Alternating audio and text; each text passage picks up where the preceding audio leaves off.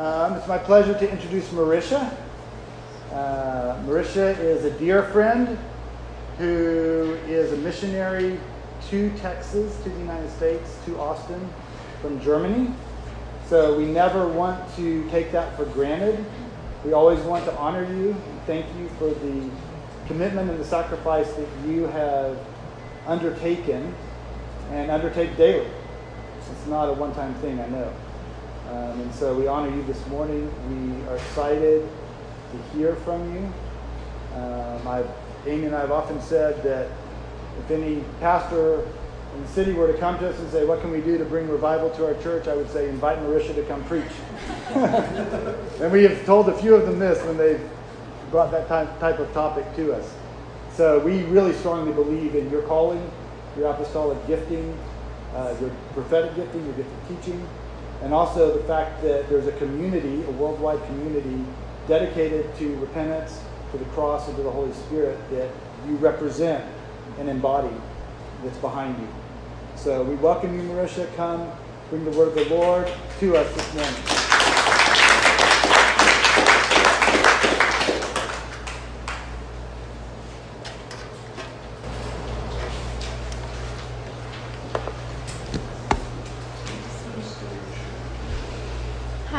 It's really so good to be here, always such a joy and such a privilege.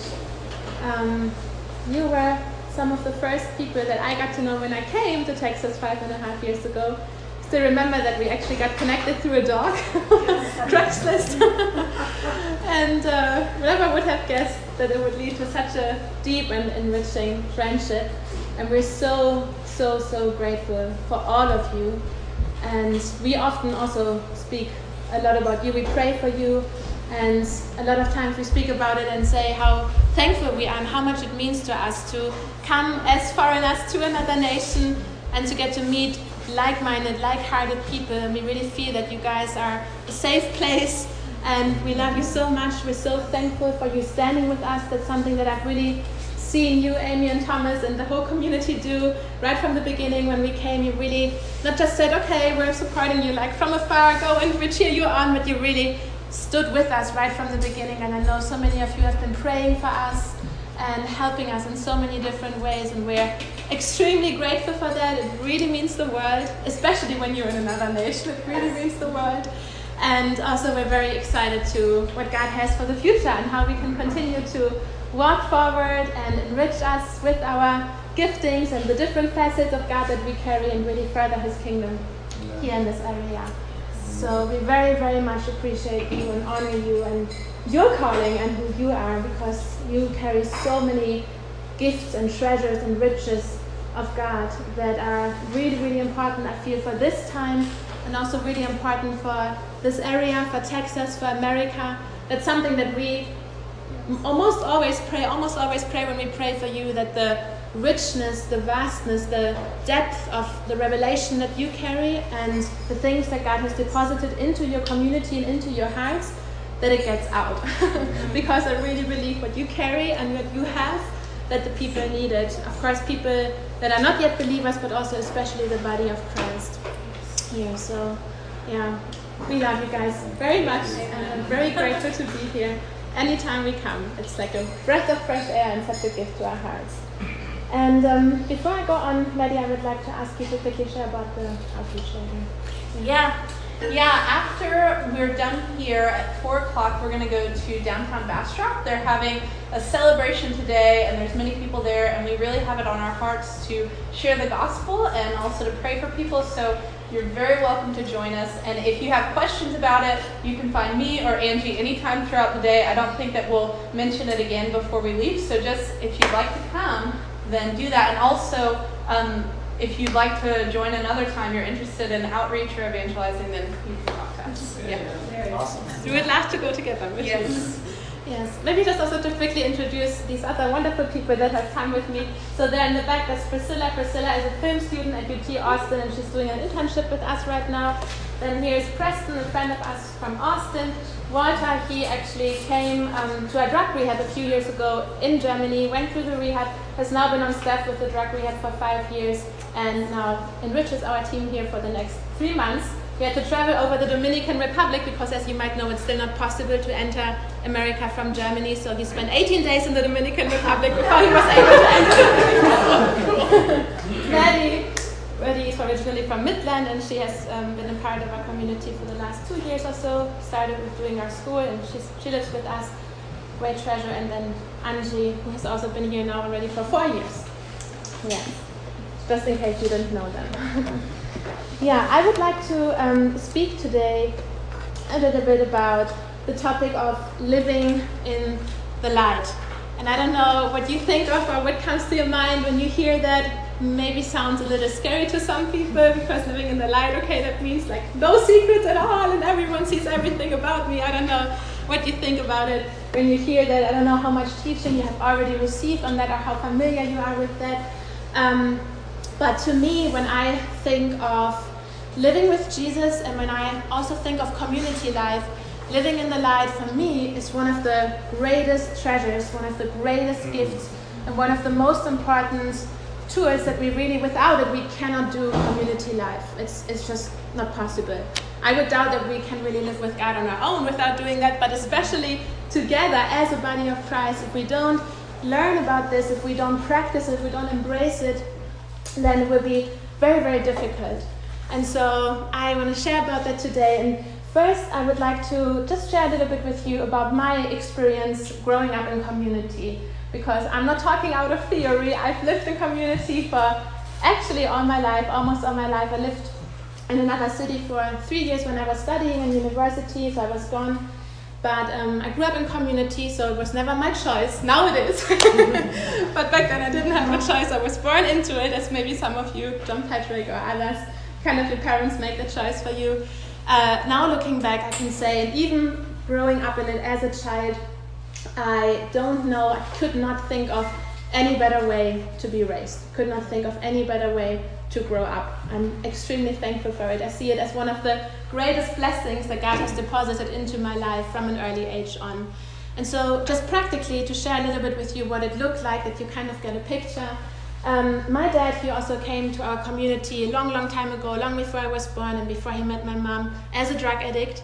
He was completely a hopeless case. He went through several other rehabs in Germany, Christian rehabs also, but always relapsed and nothing really worked. Then at some point he came to our rehab. Walter also went through it and has been on staff. And so complete transformation took place. God 100% delivered him from drugs, 100% delivered him from all demonic depression, from all ties to the kingdom of darkness. He got born again, delivered, and has been walking in his calling ever since then. He never ever relapsed into drugs and really has been following Jesus with his whole life. And so that's his background. My mom has a very different background. And I grew up in a big house.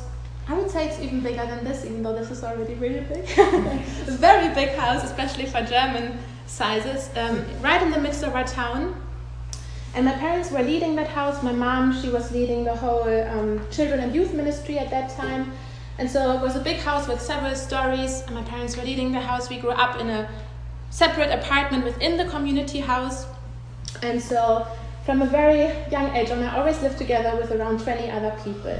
So it was never just my family and me. I have two siblings also, but it was always all kinds of other people from different backgrounds, different denominations, different nations, different ages, and yeah, very different personalities, of course, too, as you can imagine. Which there's no better way to be shaped, and iron sharpens iron. And so we lived together. We took people in that were kind of more stable in their work with God, that maybe worked as a teacher, a nurse, or whatever. And then also people who had just finished their drug rehab, or who had just gotten off the streets, people who were very broken and who really needed basic discipleship and family. And so I'm extremely thankful because, first of all, I never got bored. There was always someone to play with, there was always people to do something with, and it was just so much fun. It's so much more fun to live with a lot of people than just with your own family. And you learn a lot about different, like I said, personalities, different people. You learn that it's not just about you, but you also learn that you have a lot to give that other people need. And also what I'm the most thankful for, I would say, is that I got to see the power of God, the power of the Holy Spirit, changing and transforming lives from a very young age on. It's nothing that I could have chosen. It's just because of the way that I grew up. But those people came to us, and a lot of them, even though maybe they were already Christians, were not really free, or, maybe not really working in their calling, or I don't know, for whatever reason. God always has more for us, amen? Always has more for us, more freedom, more life. And so I really got to witness from very young age on how people came and they were a certain way, and just through living together, just through doing life together, just through loving them, eating together, hanging out together, spending time together, of course also teaching and all these different things, leading them into the presence of God, how they became a completely different person. I really witnessed that, and so I'm a living proof that community life works and that the Holy Spirit transforms people in this context, and I believe it's the most effective context. I believe it's the most effective way to make disciples, the way that Jesus chose. He didn't call people into a school or into a ministry. He called people to himself to do life with them. He actually didn't choose the masses. He chose just 12. He chose people that we would never have chosen, probably. If I would have chosen people that I think I could change the world with, I would have gone to different places than Jesus and chosen different people, I guess. And they really did change the world because they walked with Jesus, and Jesus shared his life with them. So, I could share many more memories and experiences, funny things, also some weird things that happens in community life too. But just a lot of awesome things that happened in community life and how I saw Jesus move. And maybe I will mention one or the other thing throughout my message. Yes. And also maybe one amazing thing that I really love to see is how people not just got changed and somehow became a little more holy or a little more free, but how they actually received their calling. And I loved what Walter said the other day. Someone asked him, so what's your vision? Like, what do you want to see? Like, what's on your heart? And he said, I want to see that every drug addict becomes a missionary. Yes. And I believe it's 100% possible with God, and I've seen that with so many people. They came completely lost, completely addicted, completely forgotten case. Nobody would invest in them anymore at that point. And they didn't just become free and discover their identity, but they also stepped into their calling. Mm-hmm. And nowadays, most of our leaders, most of our best missionaries in the nations are former drug addicts. Yes. And I'm so amazed by that. Jesus can turn everything around. Yes. And I really also believe that in community life, it's so important that we have the broken, that we have the outcast, that we have the lost among us. I believe if we're only among ourselves and with other Christians, and it's all about getting more holy and encouraging each other even more and even more and even more, but there's never this outflow, and we don't also have this fresh life of people who just get to know Jesus and who just get plucked out of darkness. It can become very religious quickly. Mm-hmm. So I really, really believe that's something that God also wants to do even more in you. I know that's your heart, and I believe He wants to bring you even more of those people that maybe you wouldn't choose, maybe you wouldn't expect, but that will enrich your community so much, that will enrich you so much. And there's actually no greater honor and no greater privilege than to make disciples. Yes. And so I really believe community life, for that reason, to make disciples is a weapon. Mm-hmm. So I just bless you with that, because I believe God really wants to bring more of those people to you, yes. Because you have so much to give to them. Mm-hmm. Yes. As I share about the topic of living in the light, also especially in the context of community, I want to recommend very strongly this book. Maybe some of you know it. Have anyone read it? Life Together by Dietrich Bonhoeffer, my fellow German. So this is an amazing book, and it's so deep. It's not a book that you can read just once and then put it away. At least I couldn't do it. It's like so filled with revelation and truth, because you really lived it. I don't know if you know that, but Dietrich Bonhoeffer was the one who founded the first German community in the wartime. So a very, very good book. I can very much recommend. And yeah, this is also a very good book, but unfortunately it's only available in German. So maybe someone wants to believe for the translation. It's a very good book. It's called Ambassadors of the Kingdom, Our Supernatural, or how we deal supernaturally with sin, training for living in the light. Mm-hmm. It's very, very good. Yes. Okay. First, I would like to share a little bit about Jesus our deliverer. Because when we talk about living in the light, it's not just about, okay, that's now something that we got to do and something that we got to practice and something we got to become better in because the Bible says so or because someone told us or whatever. But it's actually everything in our life as Christians starts and revolves and ends with Jesus. Amen? Amen. And so if we know Jesus as the one who delivers and who leads us into all freedom in every area of our lives, in every area of our hearts, in every area of our mind, complete freedom for our entire being, then we get to know him as our deliverer, as the one who brings freedom. It's a very strong facet of who Jesus is and how we get to know him also in the Bible, in the New Testament. And if we walk with him that way and experience him that way, yield to him that way, then there's actually no other way than to live in the light. Because we know that Jesus is good, and we know that whatever he brings up in our own life, as dark and as ugly as it may be, he is the deliverer. And I know him, and I know that he only brings those things up because he has freedom for me and freedom in abundance. And I do it for him. I don't do it because I'm told to do it or because I have to do it, but because I know Jesus as my deliverer. Yeah.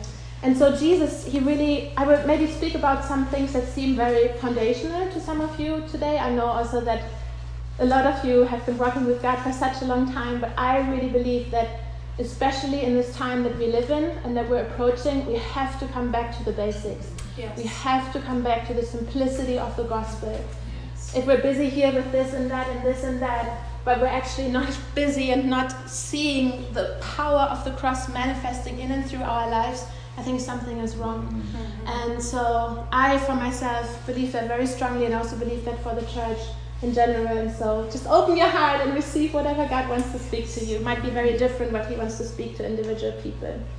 So Jesus came to lead us into true freedom, and he actually didn't just lead us into freedom, but Jesus himself is the door to complete freedom. Yes. Jesus himself as a person, he is the deliverer.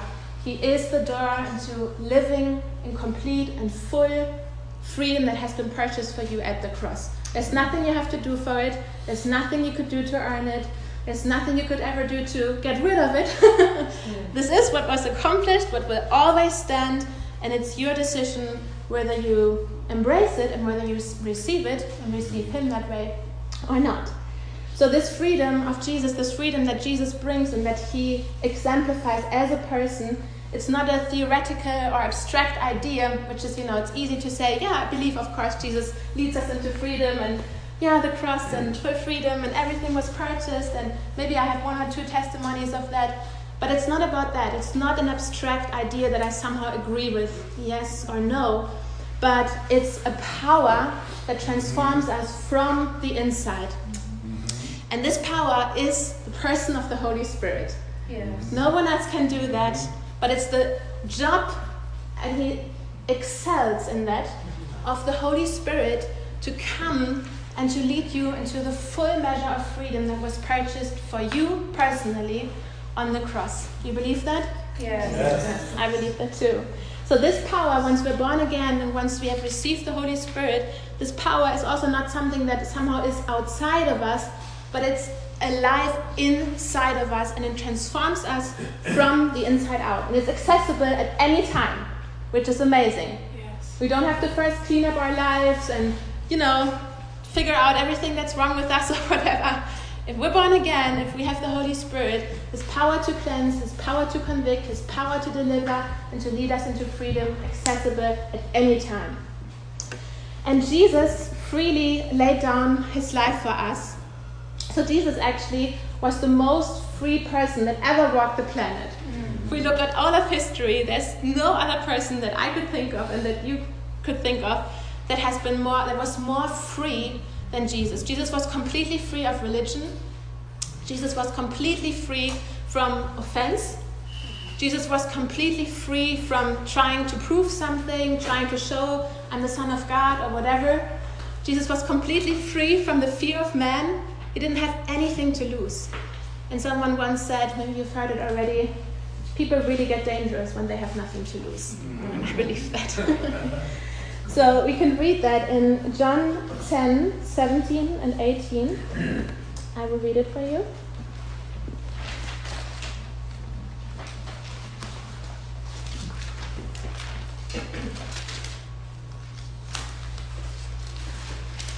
John 10, 17 and 18. Therefore my Father loves me because I lay down my life, that I may take it again. No one takes it from me, but I lay it down of myself. I have power to lay it down, and I have power to take it again. So Jesus was free, not because he just obeyed, but because he freely chose to lay his life down for us. He had a choice. And he freely, out of love, chose to lay his life down so that we can live in freedom, so that we can know life. I will never get over that. That is just so amazing. And the amazing thing is that was Jesus' reality, and he's inviting us into the same kind of lifestyle, to freely lay down our lives so that we can live in freedom and bring freedom to others. Because also when we speak about community life, community is never just for the sake of community. You know, I would be far away from saying community always has to be a tool or a means in reaching something. I would never say that because I don't believe that at all. But if we in our communities, and I include ourselves, we are a community too, everyone, if we just circle around ourselves and there's no rivers of life flowing out of us, I doubt that's God's idea of community. Yeah. If we look at the biblical pattern, if we look at the New Testament and Acts, how they lived radical community, much more radical than we live it. They shared everything they had. They lived together. They had everyday meals together. With glad hearts they ate together. But that wasn't everything. Out of that place of true unity, they went out every single day. And every single day, we're not there yet either, but I want to get there. Every single day, people were added to them. And the power of God manifested as they went out because they have experienced Jesus, seen Jesus, and they were walking in freedom. So, yes, wherever Jesus went, rivers of life were flowing from him, words of life, actions of life. And we see that all throughout the New Testament. A lot of times Jesus didn't even have to say something. Sometimes he maybe just said one word or one sentence. I'm so amazed that a lot of times he never actually really preached to the people, but maybe he just had one word of knowledge to the woman at the well, or I don't know, he just did some weird seemingly kind of action and people were delivered. It's amazing to look at that. We often complicate it and we think we always first have to preach and this and that, have our methods. Jesus did it very differently. And we're called to live the same way. We're called to, wherever we go, that rivers of life, actions of life, words of life flow from us, and that through our lives, through our communities, people, individual people groups, and even whole nations are being set free. Yeah. Do you believe that? Yeah. I really believe that. And if we don't live in freedom, and if we don't walk in this life, we don't let these rivers of life that are inside of us flowing out of us, then what do we have to give to the world? We actually just have ourselves to give. Maybe our own experience, maybe even our own testimony here or there, but there's something else that Jesus wants to bring to the people through us. It's his freedom, it's his power, it's his truth. And so whether we choose freedom and life or not, it doesn't just have to do with us. Actually, it has to do with the people around us, and everyone else around us will be impacted by our choices. And we all get to make choices, even if we don't say it. You know, I think no one of us would say, I choose not to live in freedom. We would be stupid if we say that.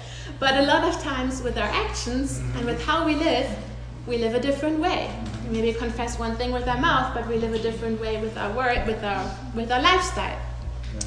And so it's very important to understand that when it comes to living in freedom and living in the light, it's not just about you. It's not just about me. But actually all people around you, and literally this world, is affected by that. It's affected by how we choose to live. It's affected by how we choose to deal with sin. It's affected by how we embrace and what we do with truth once it enters our life. So it's an amazing and mind-blowing mandate and huge privilege to walk in freedom and to live in the light, and it's also a really urgent responsibility. And when I say that, I don't mean at all like, you're not making it, you don't get it, you need to get there, you don't understand, or whatever. Because that's always the voice of religion. It's always the voice of the accuser. Caroline talked about that. But it's an invitation from Jesus into fullness of life, fullness of freedom. And I believe that especially here in Texas, it's so important that people really see Christians who live in freedom. I have not been to any other place around the world where I would think it's more important than here. Because there's so many people who say they're Christians, and I would never say they're not Christians, but it's pretty obvious they don't really live in freedom. It's pretty obvious they don't really know Jesus. It's pretty obvious they have not really, for whatever reason, maybe not, there wasn't any clear teaching or whatever, but there hasn't really been a real revelation of the cross. And there's a lot of religion, but little life. And I believe there will be nothing as revolutionary and powerful if Christians here in Texas, in the United States in general, but also now we're speaking about Texas because we're here and it's in the Bible Belt, when we really live in the freedom that Jesus has purchased for us. Yes. Not just with our words, but with our whole life. Yes. And we experience that also when we go out on the streets, when we talk with people, there's nothing else that people are more fed up with than religion. Like, they know everything. They, even when we go to the streets, the homeless or whatever abuse, they will start preaching to us.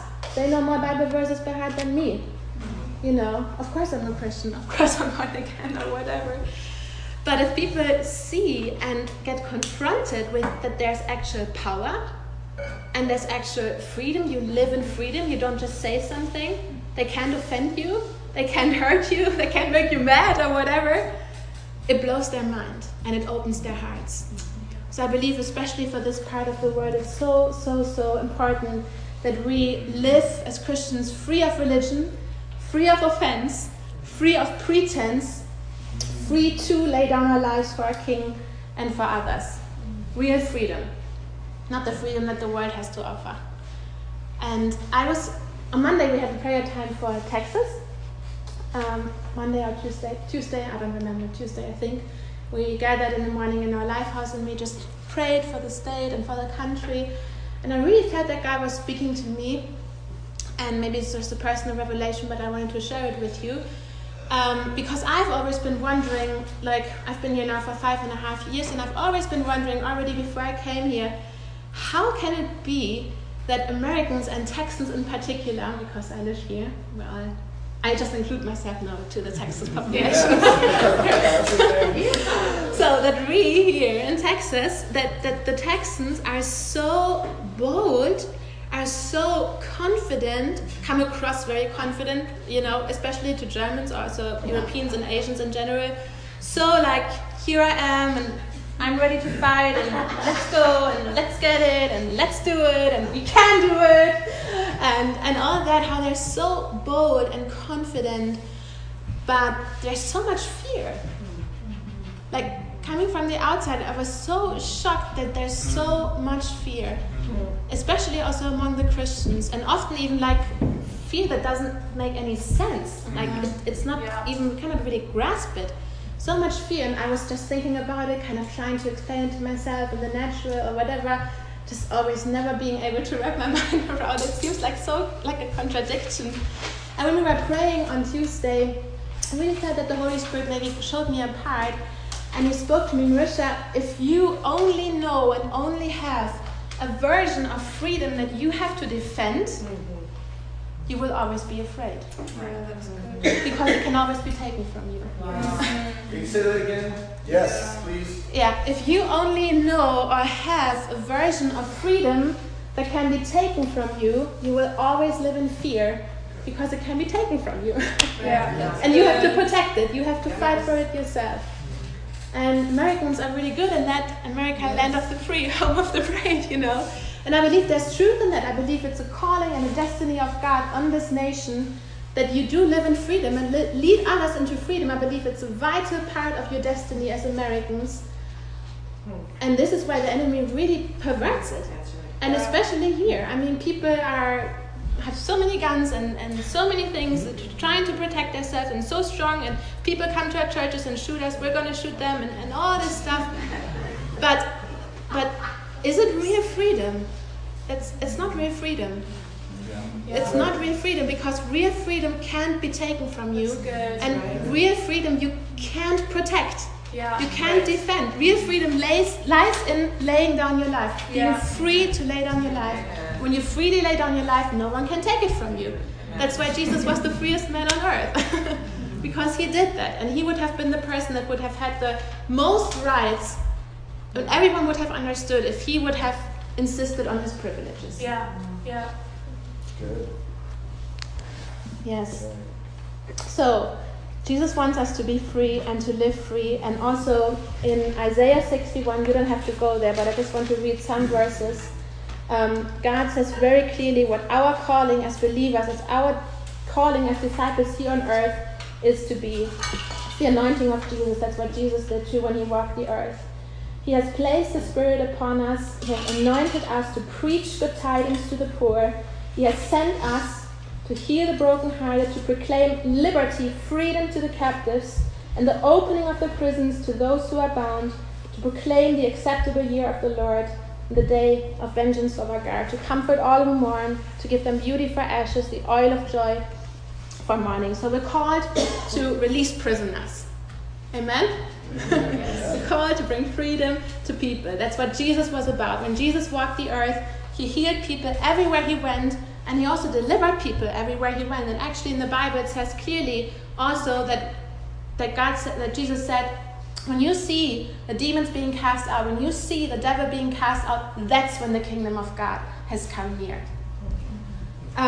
So freedom and liberty, freeing people, leading people into real freedom, was a main ministry of Jesus. And it was the hardest with the Pharisees. It was the hardest with the religious. Because they believe, we already have it, we already know it, we don't really need it. But that's why Jesus came. His whole ministry, his whole life was marked through and through with delivering people, delivering them from death and hell, from false images of themselves and God, from a religious lifestyle, self-righteousness, from any kind of oppression and torment, from disease and demons. And we have been given the same Spirit, we have the same mandate, but we need to be free ourselves. Because we can only pass on what we have. Amen? Yes. So I want to speak a little bit, like kind of after I introduce Jesus as the mighty deliverer and our calling to bring freedom to this world, to the state, to our people. I want to share just a little bit about the cross. Because the cross is the place where Jesus very practically laid down his life, where it became evident for everyone, and where real freedom, real wholeness, full healing, everything that we ever could need for being successful in this life with Jesus was provided for. So in order to live in the light and to live worthy of our calling as children of light, we have to know what happened at the cross. Maybe we can start with the slides. Yes. So at the cross, the first thing that happened was all evil, any kind of evil, all power that the evil has over us, and also ultimately the evil one was completely defeated. Not just a little bit, not just for some years, but forever and ever completely defeated. At the cross, sin, sickness, death, and devil were completely deprived of power. At the cross, we died to this world with Christ so that we could rise to a new life in him. At the cross, Jesus was made sin. He didn't just took our sin upon him. He himself became sin, became the offering of sin so that we would become God's righteousness in Jesus Christ. At the cross, everything that we could never, ever have accomplished, even if we would be the best people, I would work so hard, everything that we could never have accomplished was accomplished. Amen. And at the cross, we find healing and restoration, completely and entirely for individuals and even for whole nations. Yes. You believe those things? Yes. Yes, that's good. I'm glad. So this is very, very important when dealing with sin, that we know what happened at the cross, because that's the center and the foundation for living in the light and living community. And then also, like I said, when dealing with sin or with evil, we have to deeply know the cross. So let's take one more look at what the cross is. We just looked at what happened at the cross. What is the cross now, today, for you, for me, for our communities? First of all, the cross is the disposal place. Forgive me if my English sometimes is maybe not 100% right. I try to, maybe a native speaker would word it a little differently. I hope you understand everything that I wrote. Okay, the cross is the disposal place for all sin and the place of death for our old man. Amen. Amen. The cross is the place of judgment, where a righteous judgment was carried out. So we don't have to judge sin anymore. We don't have to look, okay, what does this deserve? What is this person now? What do they deserve and whatever? Because Jesus has come into this place as the judge, as the one who's taken it all on him, and he spoke and acted out the judgment for sin. The cross also is the place of exchange, where we don't just come and get rid of all our stuff, but we actually receive in exchange. So we get rid of all burdens, all sin, all shame, all worries and failures, anger, accusations, and all torment, and we receive in exchange righteousness, purity, freedom, peace, salvation, and life. Isn't that good news? Yeah. It's amazing. Also, the cross is the place of transition, where we go from darkness into light, out of lostness into glory. Amen. And the cross is a place of reconciliation, where we can become right with God and with our brothers and sisters. It's possible at any given time. No matter what someone did against you, no matter how much they hurt you, no matter how much they offended you, because of the cross and because Jesus has become the offering for sin, we can always be made right, and we can always come back to the state of truly loving one another. The cross also is the place of healing, again, not just for every person, but also for every nation. And it's the place of greatest triumph. Yes. So this is really important, that we know Jesus is our deliverer, that we know him personally, and that we know what happened at the cross, because otherwise we will the only way how we can deal with sin is the human way. And we will never really walk in freedom then. I mean, we can see it even with worldly psychologists and all this kind of help. I'm a social worker myself. I totally believe in helping people. I totally believe also that counseling and all that can be very helpful. That's what I did when I lived in Germany. I learned a lot about that. But I also know that these things can never really lead you into true freedom. Because only Jesus can. Only Jesus can. And he can do it in a moment. One moment, all it needs is your heart and your faith. Yes. Maybe one more thing about offense quickly before I go on and speak a little more about what living in the light practically looks like. I want to say something about offense because Amy told me last time when I met with her I should mention it. Because it's not really like something that I'm teaching now, but it's something rather where I say I really don't understand it. So I know in America it's very strong, this fear to offend. Or like you very quickly maybe feel offended by people. I'm not saying you now, I'm just saying in general Americans. You can say us. Us all. And that was one of the biggest shocks that for me when I came here, because I didn't even understand the concept of offense, and I still don't, I have to say. I really don't. I mean, I kind of can understand it when I hear it, but I still don't grasp it. I still don't understand it, and it's also a language thing. We in Germany, we don't even have the word offense. We don't even use it. I've never one time heard someone in Germany say, I'm offended at you, or I'm afraid to offend you, or whatever. Of course, the word exists because, it's in the Bible, in context of the last days, that many would be offended at Jesus, so we do have the word in German, but I've never heard anyone use that word. Not in my whole lifetime. And so, of course, sometimes people are maybe hurt by what I would say to them or how I would respond to them, and they would think, it's really not nice or whatever. But what we do in Germany is we mostly just sit down, talk about it, get rid of it, and then we go on. So this whole concept of like, okay, I'm offended at you, and maybe I would just figure out that you're offended at me like some months later, and I don't really know, and you won't even tell me or whatever. I just really don't know that. And I think it's something. And I think it's something that really that's really blocking you if you hold on to that concept of offense and that right to be offended. We don't have a right to be offended, and it completely blocks us extending forgiveness, living in the light, and loving Jesus and loving people. So I do think that's something you just need to get rid of. The same way that we Germans need to get rid of our obsession with negativity and complaining, and you should come over and teach us about that. Very good in that. Very good in encouraging and speaking about the positive and the good things. Yeah. Okay, so knowing about the cross and what happened at the cross is extremely important because repentance or confession and faith always go together. Yes. Always go together. And that's actually a wrong belief that many Christians have, that we believe, or some believe, through the action of confessing something and repenting, I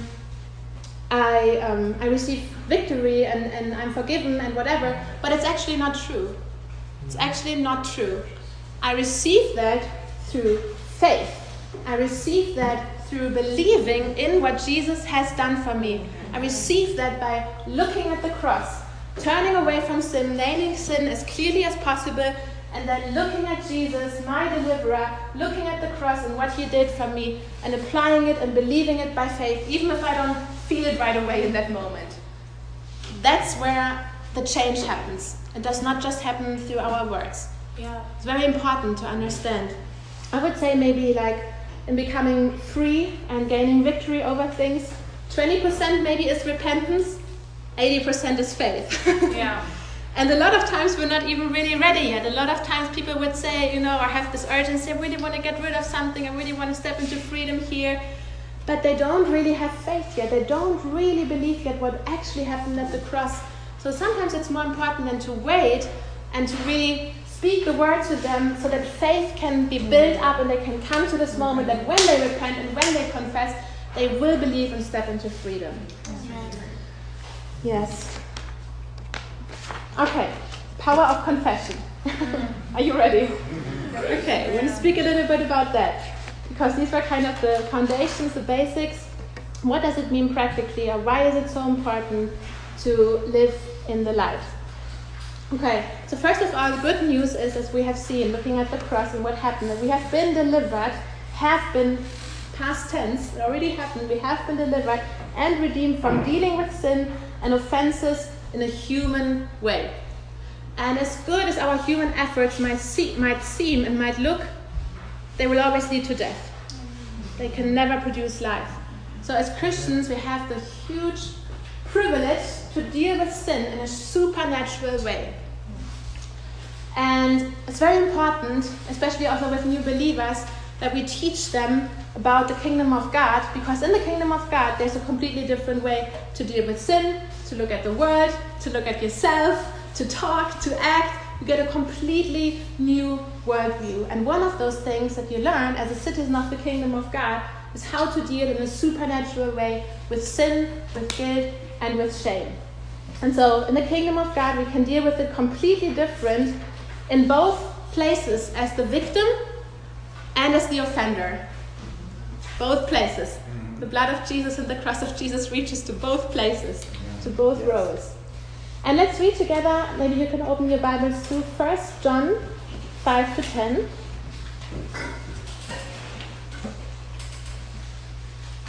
Oh, 1 John 1, 5 to 10. We're not going to read 5 chapters. Sorry. 1 John 1, 5 to 10. Whoever has it can read it. And the light shines in the darkness, and the darkness did not comprehend it. There was a man sent from God, whose name was John. This man came for a witness, to bear witness of the light, and that all through him might believe. I'm the wrong one. I'm sorry. No problem. No problem. This is the message we have heard from him and declared. That was also good. There was light in it. Go ahead. God is light. In him there is no darkness at all. If we claim to have fellowship with him and yet walk in the darkness, we lie and we do not live out the truth. But if we walk in the light as he is in the light, we have fellowship with one another, and the blood of Jesus, his Son, purifies us from all sin. You want me to keep going? No, that's good. Thank you. So what we read in here is that living in the light, confessing our sin, and living in the light is the key to having fellowship with one another, right? It says very clearly, if we walk in the light as he is in the light, we have fellowship with one another, and the blood of Jesus cleanses us from all unrighteousness. So if we live in the light, we actually don't have to run after fellowship and trying, we need to have good fellowship and all that. If we live in the light, that will be a natural byproduct, that we will have real spiritual unity and true fellowship of the brethren through the cross, through the blood of Jesus, not person on person, which is very dangerous, not soul on soul, which can be very poisonous and very destructive, but through the cross of Jesus. And so confession is a great gift from God. It's an offer of divine help for the sinner. And also confession is an expressed love for the crucified Christ. When I confess my sins and when I walk in the light, I express with my whole being, Jesus, I honor what you did on the cross, and I love you. I love you as the one who gave his life. I love you as the one who was obedient unto death and who took all my sin, who took all my shame. Yes. So fellowship with Jesus and also with one another happens a lot through this lifestyle of living in the light and confessing our sins. And I think that's something we have to rediscover in our day and age. Because I don't hear much teaching about it. And it's actually such a big and wide topic. You could teach about that for a week or two. And I really think it's so important because it's such a beauty, it's such a treasure, it's such a key, and it's such a weapon also to really make the enemy flee, because he has no right and he has no place in us. If we live in the light, the dark one and his whole kingdom of darkness have to flee. But we have to rediscover it in our time, I think, in many ways. So it is very central to the gospel. And Luther, another fellow German, said, therefore, when I admonish you to confession, I am admonishing you to be a Christian. Again, therefore, when I admonish you to confession, I am admonishing you to be a Christian. So I have a few points, just quickly go through them. What happens through confession and what's the result when we do it? Can I ask you a question? Yes, of course. So we're a Protestant and Catholic community. So I'm going to over-characterize here. Some of the Protestants might be thinking confession, that's me in the privacy of my own heart, directly to God. And then some of the Catholics might be thinking confession, that's a sacrament. I go to the priest for confession, so it's a public act. When you say confession here, are you talking about one or the other or both or something different? Can you just say a little bit about the practical? Is this directly to God? Is this in the context of talking to each other? Does that make sense?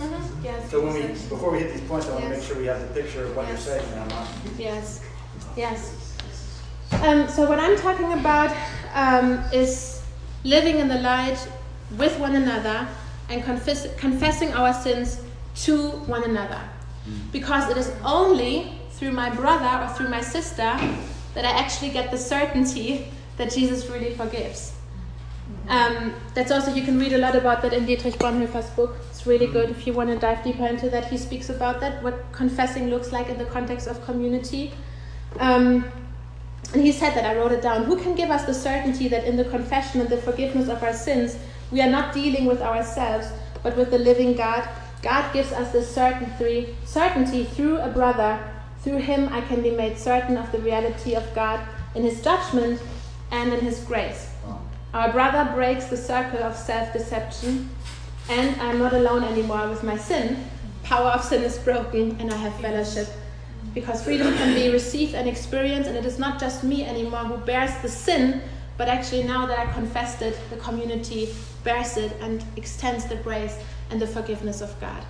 Very practically, I don't mean that every sin always should or has to be shared in any way with the whole community. I don't mean that, so just to be clear. But I absolutely believe, and I see it as something very, very biblical, that Jesus calls us to living with each other in the light and confessing our sins to one another. It's something the Bible very clearly speaks about. Yes. To one another, to your brother, to your sister. And also the Bible speaks very clearly about that we have the right as disciples, as children of Jesus, to extend forgiveness to the other person, not just the priest or this, but everyone that's a child of God. And that's an amazing thing, because actually in the Old Testament, the word forgiveness is mentioned around 40 times, but every time it's mentioned, the word forgiveness in the Old Testament, it's only always God who can extend forgiveness. Mm-hmm. So there was no way for any human in the Old Testament to be able to stand in the place of God and extend forgiveness and say your sins are forgiven. But that's what happened at the cross. That's what happened through the new covenant, that we can live that way with each other, and that we can stand in the place of Jesus and listen to sins, forgive sins, and it's gone. Release freedom over people. I totally believe that, because that's how I see it in the Bible. Awesome. Yes, that's how we have fellowship with one another. And if you just practically, if I sinned against Angelina, then I'm going to go to her and confess it to her and ask her for forgiveness. I'm not going to go to you. But maybe if I had some bad thoughts about you, you never were affected by that, and you don't even know about that, I'm not going to go to her and tell her about it, obviously. Yeah, but if I sin against the whole community, I have to also confess it before the whole community. I think it's just clear, or it makes sense, right? Mm-hmm. Yeah. Awesome. That's good. Yes, awesome. Thank you. That's really helpful. Yeah. Really Yeah, helpful. good. Yeah, so through confession, we lose fear of sin. Amen. Through confession, we become free of pride, because the act of confessing is humbling myself. Through confession, we also experience deliverance from persistent habitual sins, maybe things we've been struggling with for years and decades.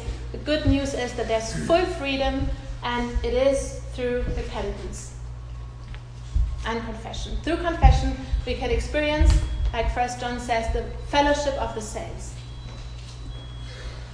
We also become stronger in general in dealing with guilt and sin. Our muscles get stronger. If we never do it, then we're very weak. But as we practice it and say yes to this training, we become stronger and stronger. Through confession, we also grow in awe and thankfulness for the forgiveness of God. Like the Bible says, whoever has been forgiven much loves much. We also become free of insecurity and condemnation through confession, because in confession we confess our sins to God, to a brother, then the voice of the accuser has no room anymore, because I expel and expose the works of darkness, and light comes in and darkness has to flee. Yeah. Through confession, we also grow in grace and compassion towards others. If I realize I'm actually a sinner and I'm struggling with that, and I'm in need of confession and repentance and forgiveness, grace just naturally grows for others who maybe have done much worse things, because I know we're all sinners and we all need forgiveness. Yeah. Yes, and just like I said, through confession we also increase in love. And through confession we can be real disciples of Jesus. Because it's really the central part of the gospel. Jesus always spoke that when he shared the gospel, when he preached the gospel, repent, for the kingdom of heaven is at hand. So repentance is the beginning and the centerpiece of the gospel and of our lives as Christians and disciples. And if I look at all these things and what comes out of repentance, the good fruit, and out of confession, it's really so obvious. Wow, that's a gift. I want more of it. I want more of it, because I'm growing in all these things. I become stronger in all these things. And I grow in love for Jesus and for others. Yeah, so just again, quickly about how the breakthrough community takes place through confession. So sin always isolates us. Obviously, if I'm alone with my sin, cannot really have fellowship with Angie, with Maddie, or with anyone else, because I'm kind of in darkness, and it's only possible to a certain extent to really, truly have fellowship. Because sin always isolates people, and sin always wants to remain unknown and hidden. Can anyone confirm that? Yes. That's right. I can confirm that. Sin always wants to be in the dark, and it's the worst thing ever for the sin that you have in your life and for your own flesh to actually expose it. There's sometimes such a fight over it. But if we do that, if we confess our sins, then the light of the gospel, the light of the cross, the truth of the cross breaks into the darkness, the seclusion and the isolation of my heart, and I become free. And like I said, it can be a real struggle sometimes. Depending on how much we still live in the flesh, it can be a really, really, really, really big struggle. And also if we're not really used to that, it can be a very strong struggle. I speak out of experience. It can be so much shame and condemnation connected to it, but it's always the enemy. And once we step into it and once we do it, we always, always, always experience the liberating power of Jesus, the freedom that comes in, the love that comes in, the truth that can reach me again, and the fellowship that I have with my brothers and sisters again, or at a deeper level. Yes.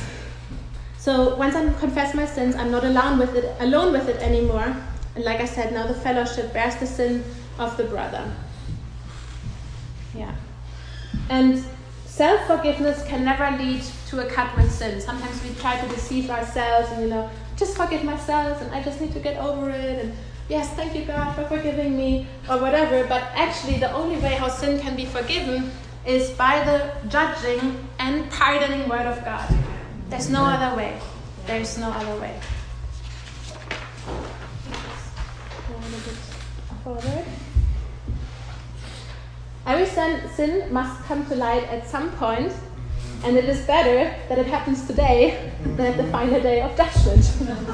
So I better get right with God. Yes. One thing that is maybe also really important to share is that we have to be extremely radical and clear with sin. Because repentance and confession does not happen when I say, oh, I'm so sorry, Maddie. I'm so sorry if I hurt you. I'm so sorry, please forgive me for all the ways that I spoke negatively about you and I offended you. If I hurt you, Maddie, I'm sorry. That's not repentance, that's not confession. How we deal with sin is we have to do it very specifically. Because Jesus died for sin and not for excuses. Amen. And the clearer we make it, the more powerfully and the quicker we experience freedom from that exact same thing. Jesus in the Bible again and again, like for instance with the blind Bartimaeus, he asked him, what do you want me to do for you? So before you confess, before you repent, you should know that. What do you want Jesus to do for you? What do you want him to deliver you of? What does he need you to forgive you? So a very practical clue is to make it as specific and as clear as possible. Name the sin as clearly as possible. The Bible is a very, very good guideline for that. Also, there are certain scriptures, like, of course, one of them being the Ten Commandments, and also others in the New Testament, which is a very good guideline for self-examining ourselves. And with the Holy Spirit, is there any sin in my life? Something good to do. I'm not talking about condemning myself and just looking and searching for days and because there has to be something and whatever, that's not what I'm talking about. But with the Holy Spirit, taking these scriptures and letting him shine his light into my heart and bringing revelation, bringing conviction is something very, very godly. Godly sorrow, something very, very godly. Yes. So be very specific. Let's be very specific and very clear with sin. And it's also something different if I say, Angie, actually, I think somehow maybe I didn't really speak the full truth to you. What should she forgive me? If I come to her and say, hey, Angie, I totally lied at you the other day. And actually, I realized I'm a liar. I'm a liar and I'm in need of forgiveness. I'm in need of the cross. I'm so sorry. Please forgive me. And I want to just ask for forgiveness with my whole heart or whatever. It's something completely different. Right. And you will experience that when you do it, there's a difference and it gets much harder all of a sudden, when I'm challenged not just to say, I maybe didn't really fully speak the truth, or when you say, I'm actually a liar. It's like really different. But Jesus forgives sinners, and Jesus forgives sins, and so it's very important that we're specific with it. One other thing that's very important is that we're radical with it, that we cut at the root, and not just up here where the flowers bloom and blossom. And just one example of that, I had an example from my dad. So my dad, I just told you, he came back then as a drug addict. He's been working with God for, 40 years now or whatever. He has very deep relationship with God and all that. But just recently he told me that the Holy Spirit has been showing him some deeper things that he actually never saw. So for instance, one example is, before he came to the drug rehab, long before he knew Jesus, he was stealing things. Like he would go to a store, not all the time, but maybe once or twice, steal something. Maybe even as a child, just steal something small. So when he came to the drug rehab, of course, one thing that we always do with everyone is we go through a life confession. If you've never done that, you should do it. And that's something that you should do also with every new disciple, something super important. We don't just do that in our drug rehab, we also do that in our mission school. Because like I said, a lot of times people come, even though they have been Christians their whole life, many foundations and basics are not there. And in order to live in this lifestyle of continual repentance and living in the light, there has to be a foundation for it. So, yeah, my dad went through this life confession and repentance, and God showed so many things that he can let go of and receive freedom of. And also he went and made the things right, apologized to the shop owners and to his parents, and reconciled and all that, what is basic discipleship. And so he did all these things, but just now recently, like 35 years later or whatever, God showed to him, actually there's a deeper root of sin. There's a deeper thing where I want to bring deliverance, where I want to bring freedom, and showed him that actually he didn't just steal those things because he wanted to have something, or because he didn't know better, or because he just didn't have enough money or whatever. But actually he did it, the root behind that, the sin behind that, even though he didn't know God, was that he didn't trust God. He didn't trust God, that God would really provide for him, that God would really be good. And just now, like about 40 years later, the Holy Spirit reveals that to him and brings a deeper level of freedom, brings a deeper level of intimacy, brings a deeper level of truth. Isn't that amazing? Yes. I really, really love that. See that in my own life too. Maybe I am aware of, okay, here I did something that was not right, and I could just go and, clarify that. But a lot of times while I do that, or while I pray about that, the Holy Spirit would actually reveal the root, would reveal what it actually is about. And that's so good, because then these things can be taken out, plucked out by the root, and they're gone. The root is not there anymore in our hearts. So make it specific and make it radical. Go to the root. And yeah. Is that helpful? Yeah. Okay. One or two more things. I will cut it very short now, because I know we're kind of running out of time. One or two more things. This is something that's very important to me. In the recent years, especially in the Christian world, there has come a better understanding about wounds, hurts, and inner healings, right? We maybe know Sozo and all these kind of things. Like, we have a stronger awareness now than back then that people are wounded by their childhoods, even like with trauma and all that. I wrote my bachelor thesis on trauma. I worked a lot with traumatized young people, so I know about that. I believe that it's real 100%. But wounded people are always victims. Wounded people are always victims, and sicknesses and wounds are not sins. Very important to understand. And so when we have our focus and our language mostly set on inner wounds, it actually prevents the conviction of sin. And the truth is that sin always brings death and always leads to hurts and wounds. That's just what sin does. The nature of sin is death. There will always be wounds. There will always be sickness. There will always be trauma, especially when there's like someone rapes me or whatever. But it's not just the sin of others, it's also my own sin. Because even if someone sins against me and does something really wrong towards me, mostly because I don't know anything else or whatever, I react sinful too. Yeah. And I gotta take responsibility for it. And not just be like, okay, these people wounded me, and so I'm kind of like cannot really do anything about it. And the healing conviction of my own sin against God is so important and the door to freedom. Also, of course, the reality of the flesh having to be crucified and resurrected. And if we just focus on healing, in our healing for wounds, then we miss a big, big part of God's plan and path of salvation and deliverance. And the Bible actually doesn't really mention a lot of times in our wounds and healings and trauma, but it mentions sin a lot. And so I really believe that and have experienced that with people, that when sin is taken out of the life of a person, then weakness, sickness, death, all these things have to leave too. And they are leaving. And health and vitality and healing and freedom, inwardly and outwardly, comes to people as we open up to the truths of God. Yes, I wanted to share that too. One or two more things. What is also really to understand is when we sin towards others, the actual sin, or the actual really important thing to understand is we never just sin against people, but first of all, we always sin against God. So if I sin against you, do something against you, I might have a problem with you, but I really have a problem with God. And that's very important. I cannot disconnect that and just say, actually, maybe I have a little problem with you and it will go away sometime, or I'm not dealing with it right now, but with God, I'm fine. And with you, I'm fine. It's deception. That doesn't work. So it's very important, this revelation, actually, that first and foremost we sin against God. One more thing, the standard for confession and conviction and repentance always has to be the Word of God and the voice of the Holy Spirit. Both will never contradict each other.